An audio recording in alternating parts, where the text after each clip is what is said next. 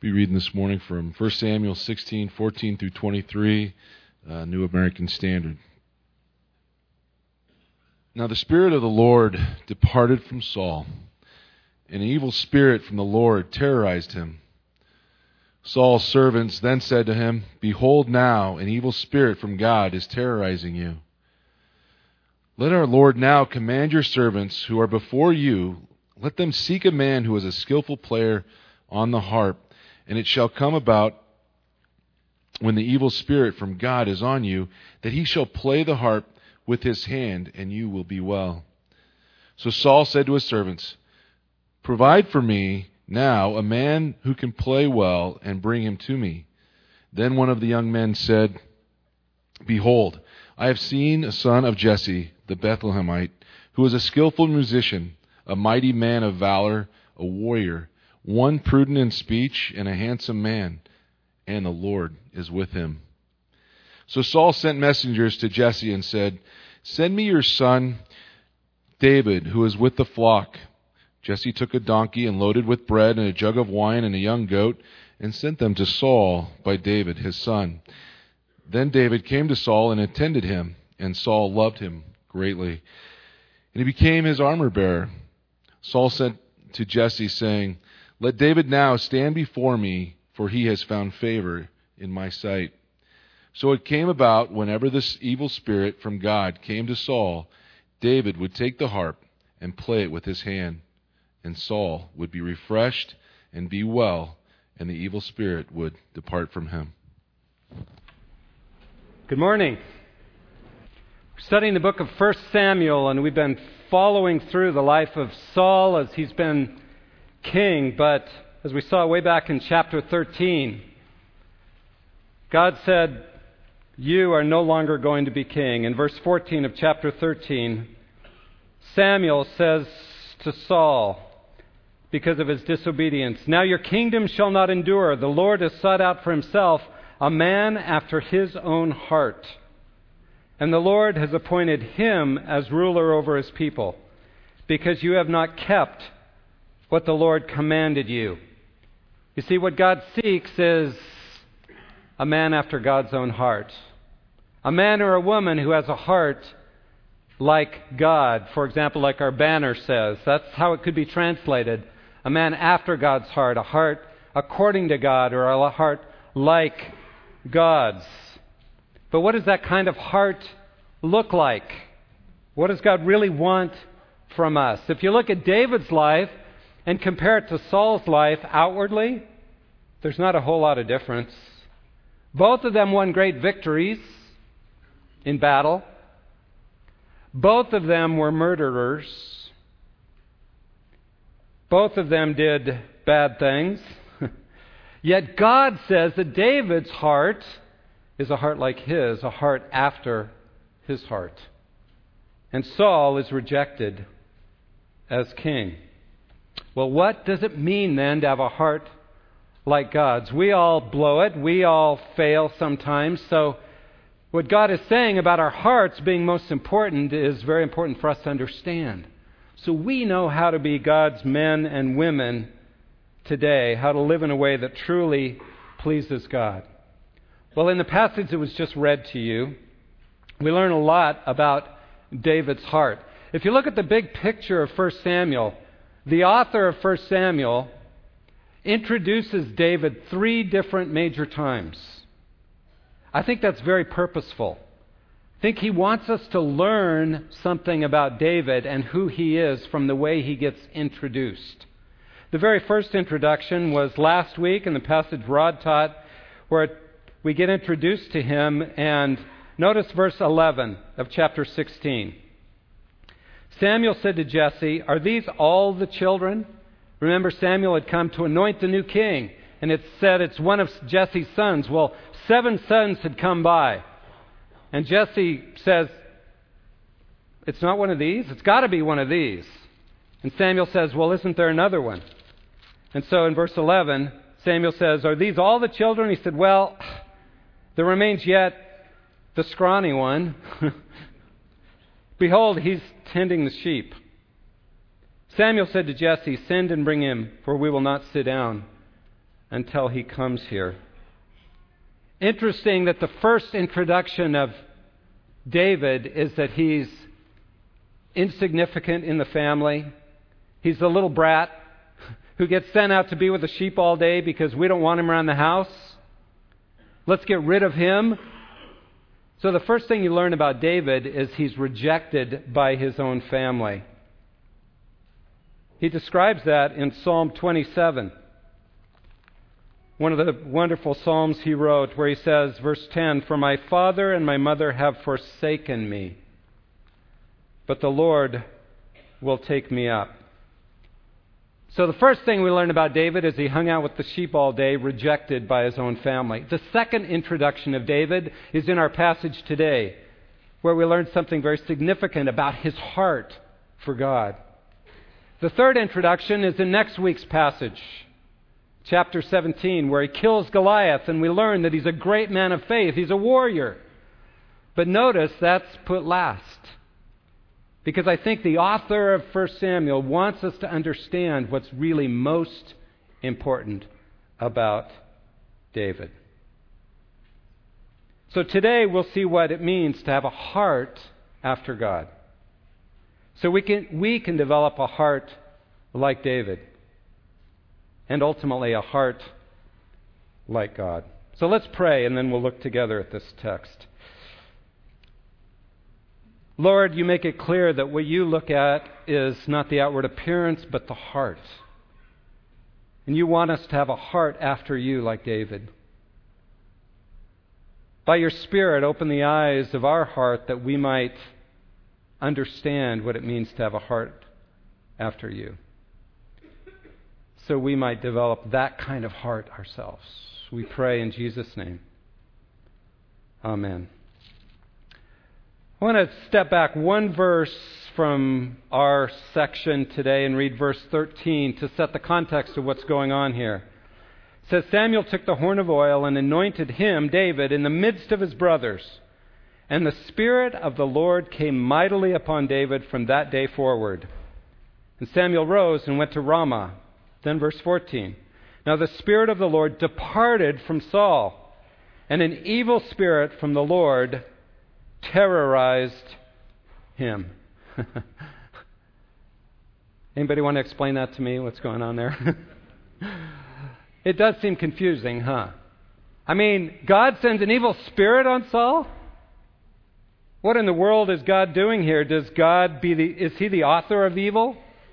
Well, of course not. Of course not. So what's really going on here? Well, let me say, I just want to clarify for you that anybody who might be confused, this has nothing to do with losing your salvation or anything like that. See, in the Old Testament, God would send His Spirit on someone when He wanted to use them for a special purpose. He sent them on the workers in the tabernacle and in the temple to give them special gifts. He anointed Saul for special purposes and other people for special times when He wanted to use them for His purposes in special way. But in the Old Testament, typically the Spirit did not stay on a person all their lives. It's very unusual what's said about David in verse 13, that the Spirit came up on him from that day forward. But as New Testament believers, since Jesus has come and risen, every time we pray to receive Christ, He indwells us permanently.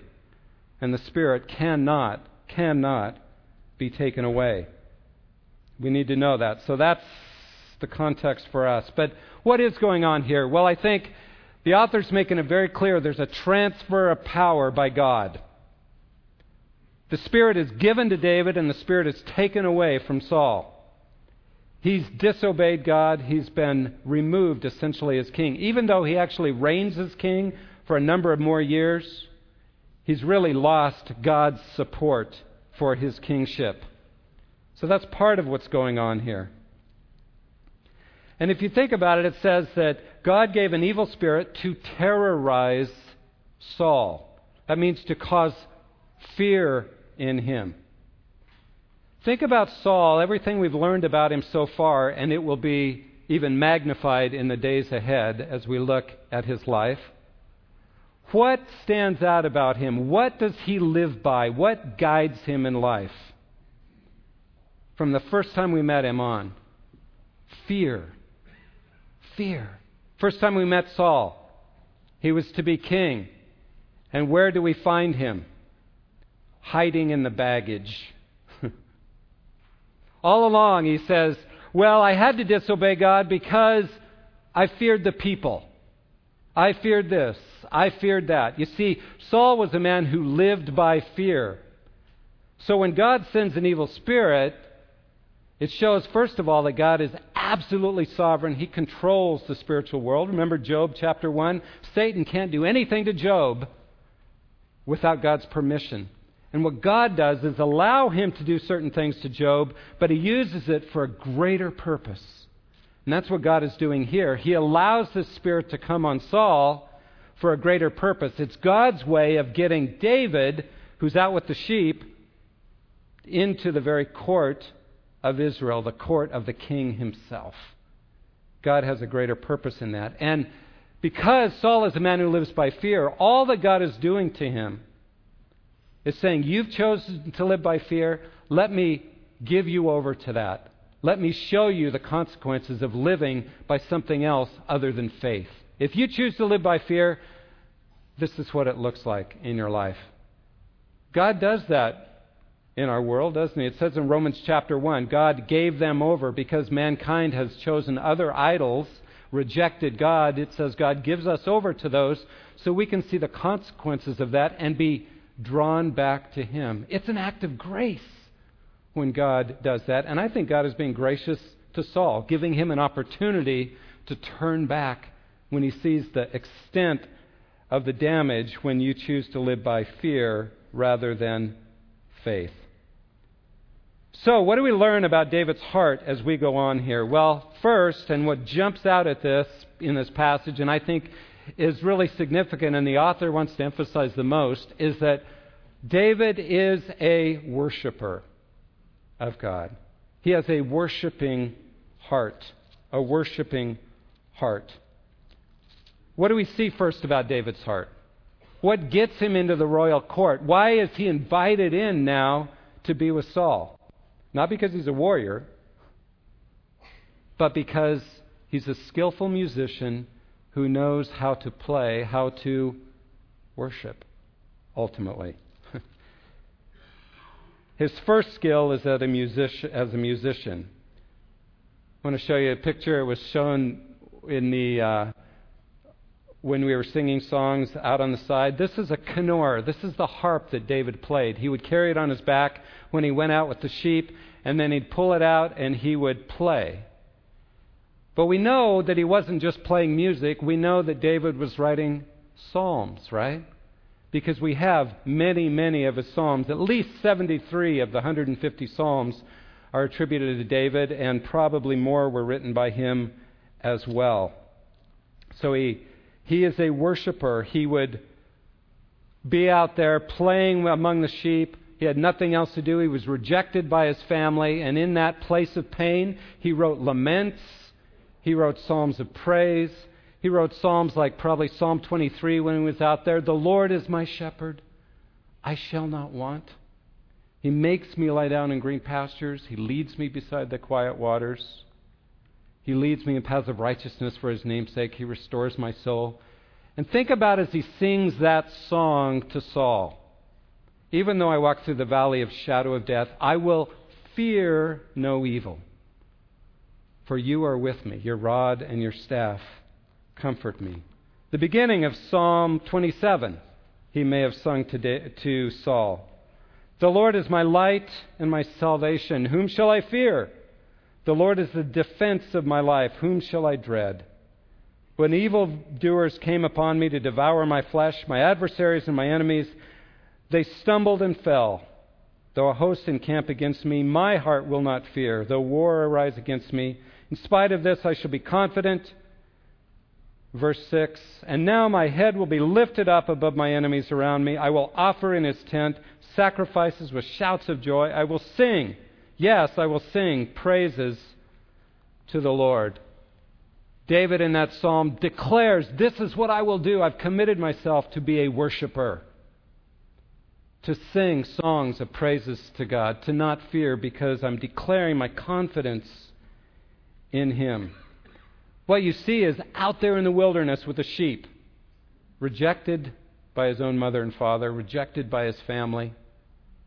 David developed a heart of worship, a heart where he learned to be honest with God, to share his pains, his hurts, and to turn and praise God and sing songs to Him. There's a great depth in his relationship with God. You see, it's in your and my times of being in the desert, taken out in the wilderness, experiencing rejection and pain and affliction in our lives, that God wants to draw us and develop in us a heart of worship, a heart that learns to turn to Him and praise Him and live in His presence, even in the hardest of times. I like the words of Brother Lawrence, a great classic 17th century follower of Christ, The Practice of the Presence of God, wonderful little devotional book. He says this: "We must always keep our eyes on God and His glory in all we do, say, or undertake. May the goal toward which we strive be to become perfect worshipers of God in this life, just as we hope to be throughout all eternity." And in this little book, The Practice of the Presence of God, Brother Lawrence talks about how you can become a worshiper of God no matter what you're doing. For 15 years, he lived in a monastery and was the dishwasher. All day long, that's what he did. He washed dishes. But in that, he developed this ability to practice the presence of God, no matter what he was doing, to talk to Him, to worship Him, to sing to Him, to praise Him, to honor Him, to share his heart with Him. And that's a wonderful picture of what God wants us to develop in our hearts, a heart of worship, to practice the presence of God, to be with Him. 2 days ago, I had the privilege of conducting the funeral for Juanita Ellis. She was 91 years old. Almost 8 years ago, I did her husband's funeral, Bert. And Bert was in a care center just a few days before he died. I went to see him, and he said, "I've got to get out of here." I said, "What do you mean, Bert?" He said, "When you've lived with your best friend for 67 years, you can't stand to be apart." All he wanted to do was be back with his beloved Juanita. Shortly after that, he passed away. A few weeks ago, Juanita was in the hospital. I went to see her. Juanita said, with a big smile on her face, "If I go, I get to be with Bert. If I stay, I get to be with my kids. Either way, I win." She's with her beloved Bert right now. How do you develop that kind of love for one another and intimacy over 67 years? Not many people do that. It's by spending time together, being devoted to one another, devoted to spending time and growing in your relationship together.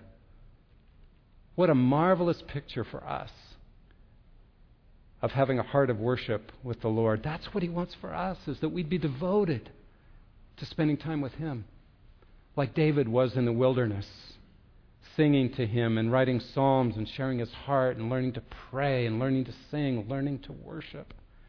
That's what God wants for you and me. That's a heart after God. Learning to have a heart of worship. Interesting that David, at the end of his life, very end of his life, at the end of 2 Samuel, his final words, this is how he describes himself.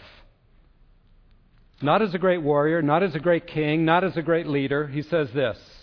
These are the last words of David. This is 2 Samuel 23, verse 1. David, the son of Jesse, declares, the man who was raised on high declares, the anointed of the God of Jacob and the sweet psalmist of Israel. The Spirit of the Lord spoke by me, and His word was on my tongue. What David saw that was most important about him was that he was a psalmist, a worshiper of God. And think about it. He won some great victories. He built a great kingdom, but all that's gone. But what do we have of David's today? The Psalms. His heart of worship that got expressed in the Psalms that we still sing today. We still pray today. We still worship by today. What a great challenge for us. Are we developing a heart after God, a heart of worship, becoming true worshipers? Not just publicly when we come together, that's very important, it's valuable, but day by day, minute by minute, learning to have a heart of worship.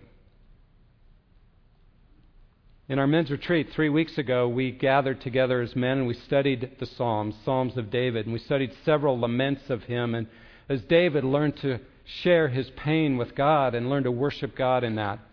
And then we, men, gathered together and wrote our own Psalms, and we shared them in front of each other. Our Psalms of lament, worship, for 3 hours. And there were tears. There was sharing. But you know what? We were drawn into the very presence of God through that heart of worship that we saw in one another.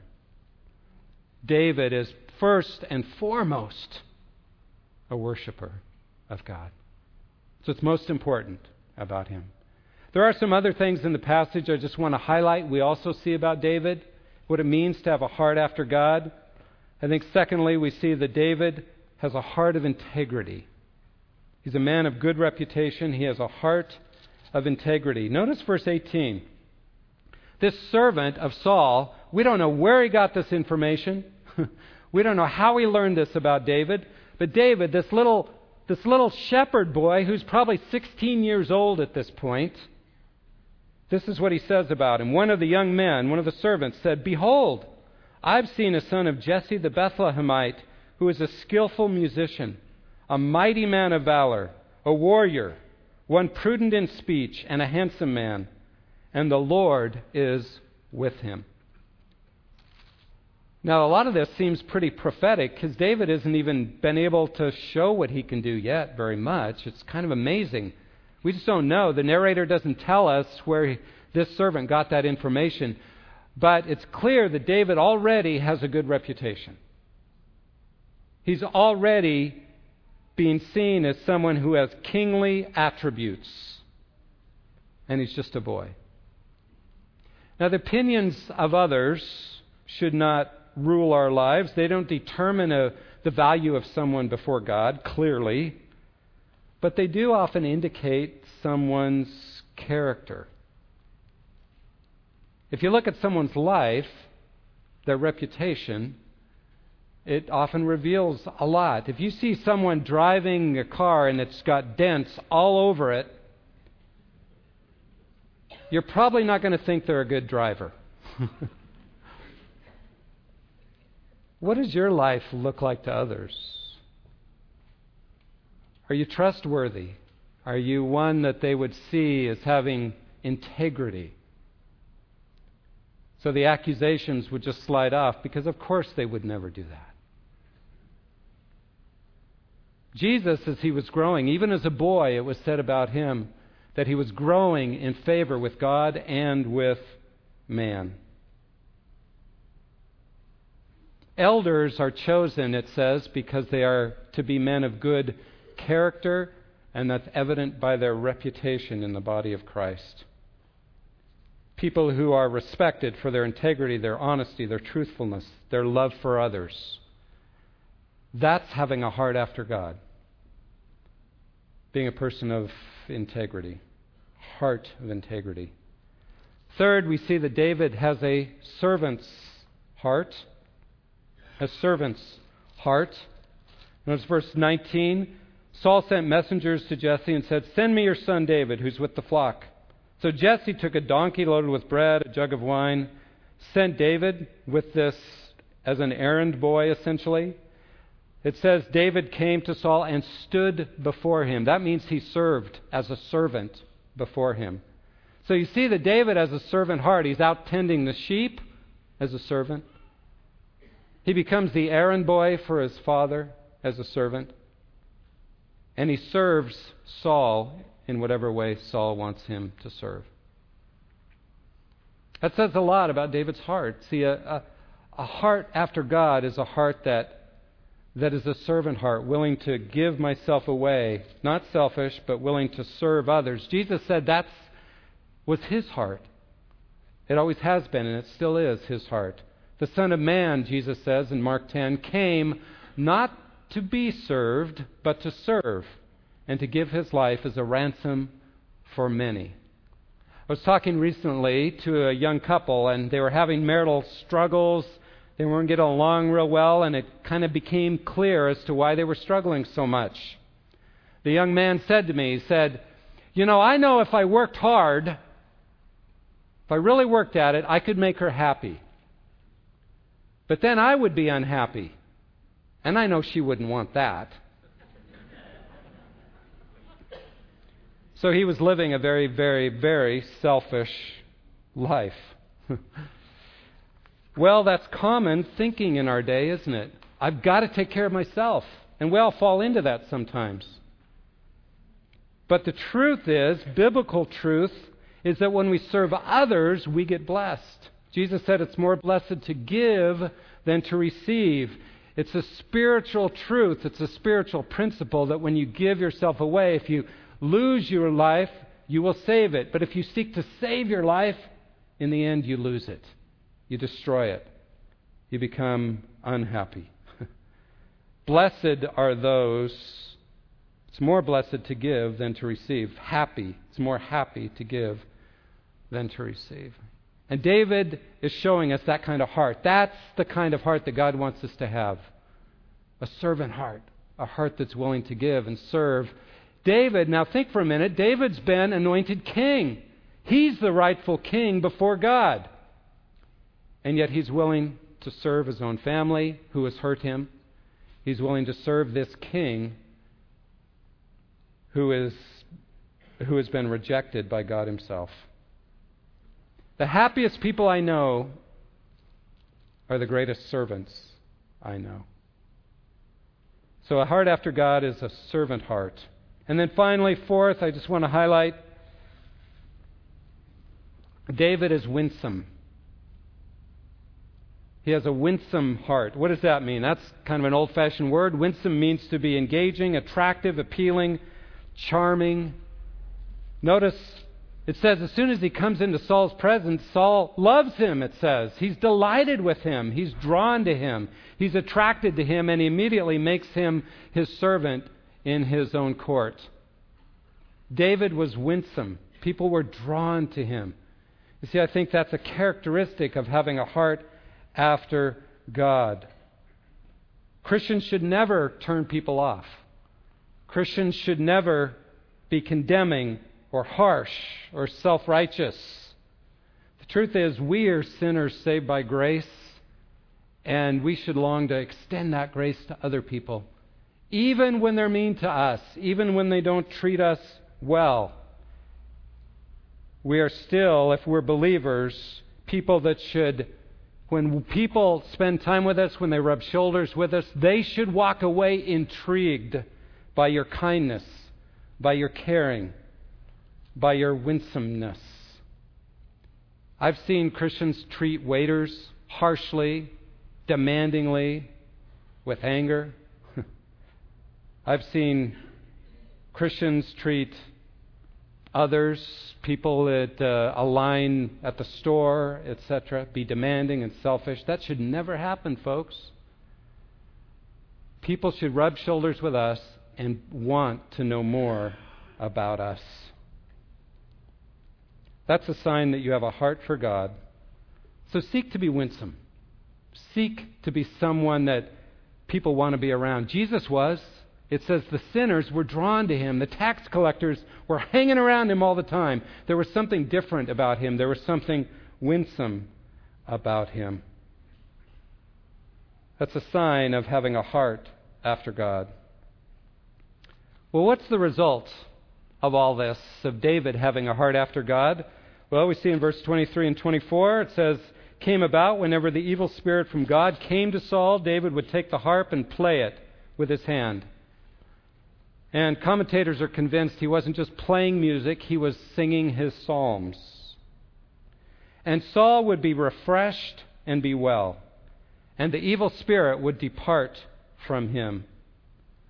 What's the result of having a heart after God, a worshiping heart, a winsome heart, a servant heart of integrity? Well, David is able to drive out the darkness from this very dark man and bring God's life into that situation. That's what happens when we are people who have a heart after God. God uses us when we worship God privately, when we learn to really praise Him and give our hearts to Him and live in His presence daily. God will use us to drive out the darkness in our relationships, in our homes, in our jobs, in our communities, in our neighborhoods. Jesus said, "Come to me, whoever is thirsty, and I will give you to drink. And out of you will flow rivers of living water, so others can drink." That's a beautiful picture, I think, of what a heart after God is like. Now, just a word about the power of music. You notice that he uses music to drive out this evil spirit. And a great old saint, Joseph Addison, said, "Music is the greatest good that mortals know, and all of heaven we have below." And Marianne Mix says, "When we worship together as a community of living Christians, we do not worship alone. We worship with all the company of heaven." There's something marvelous about music. It penetrates the very heart and soul, and it bridges the gap between earth and heaven. Music is powerful. Martin Luther says this about music: "I have no pleasure in any man who despises music." It's no invention of ours, it's a gift of God. I place it next to theology. Satan hates music. He knows how it drives the evil spirit out of us. Music is powerful. Now, it can be used by Satan to do great harm with the wrong kinds of music. But music is also very powerful to bring healing and life, the very life of God, to us, to our hearts. David understood that. That's why he wrote so many psalms, so many songs. We don't have his music, but we do have his lyrics, and they are powerful. David had a heart like God's, and he reflects imperfectly the very heart of Jesus, who had even a clearer heart after God. And we today have the Spirit of God in us, so we can have a heart of worship, a heart after God, like David, like Jesus, if we will learn to be true worshipers of God. And if you want to know how to be a true worshiper of God, there's no better place to start than begin daily to read through the Psalms, to pray through the Psalms, to sing your way through the Psalms, because they are the very psalm book of a man after God's own heart. Let's pray. Oh Lord, we cry out to you. We confess we need to be people after your own heart. We let so many things distract us from worshiping you, whether it's the internet or TV or Facebook or whatever it might be, and we spend time with those things rather than with you. Lord, help us develop a heart of worship like David, that you might use us to drive out the darkness in this world and bring the light of your life to others. We pray in Jesus' name. Amen.